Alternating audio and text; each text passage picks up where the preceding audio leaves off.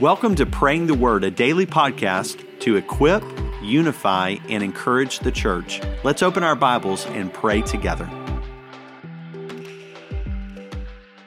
Hey everyone, today's passage comes from Luke chapter 15, verses 8 through 10.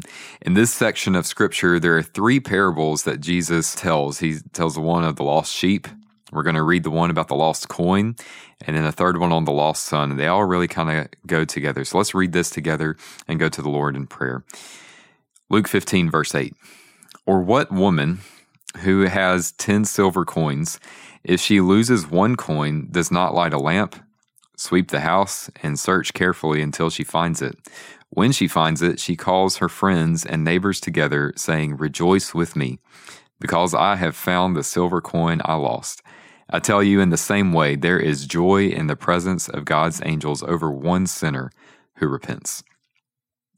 Father, we thank you for these three parables that show us what it's like to be in the kingdom of God, Lord, in the lost sheep of the shepherd who leaves the 99 to save the one, the lost coin of the woman who searches diligently to find the coin that she had lost, and Lord, for the lost son, and for the Father that we see that welcomes the lost son back upon his return.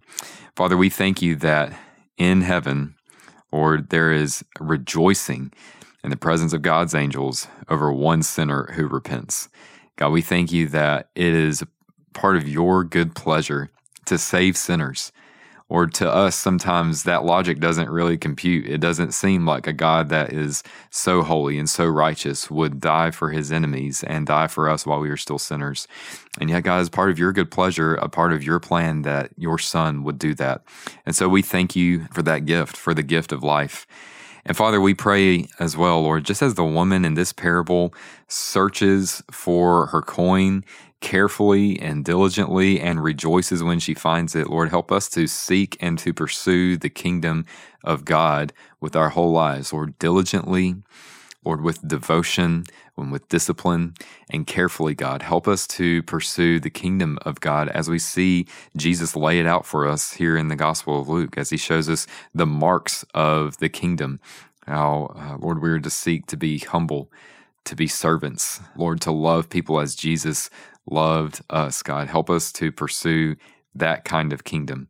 And Father, drive us to proclaim the gospel, Lord, that we would proclaim the kingdom that we are a part of, Lord, that we would tell others about the good news of Jesus, knowing, Father, that there is great rejoicing in heaven, and there should be great rejoicing in the church when one repents and comes to faith in Christ. Lord, we thank you that you, Lord, have made us partners in ministry in that way, given us the ministry of reconciliation.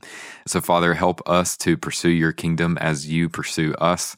And Lord, help us to go into the world that there might be great rejoicing at many that come to faith in Jesus Christ. We thank you for this. In Jesus' name, amen.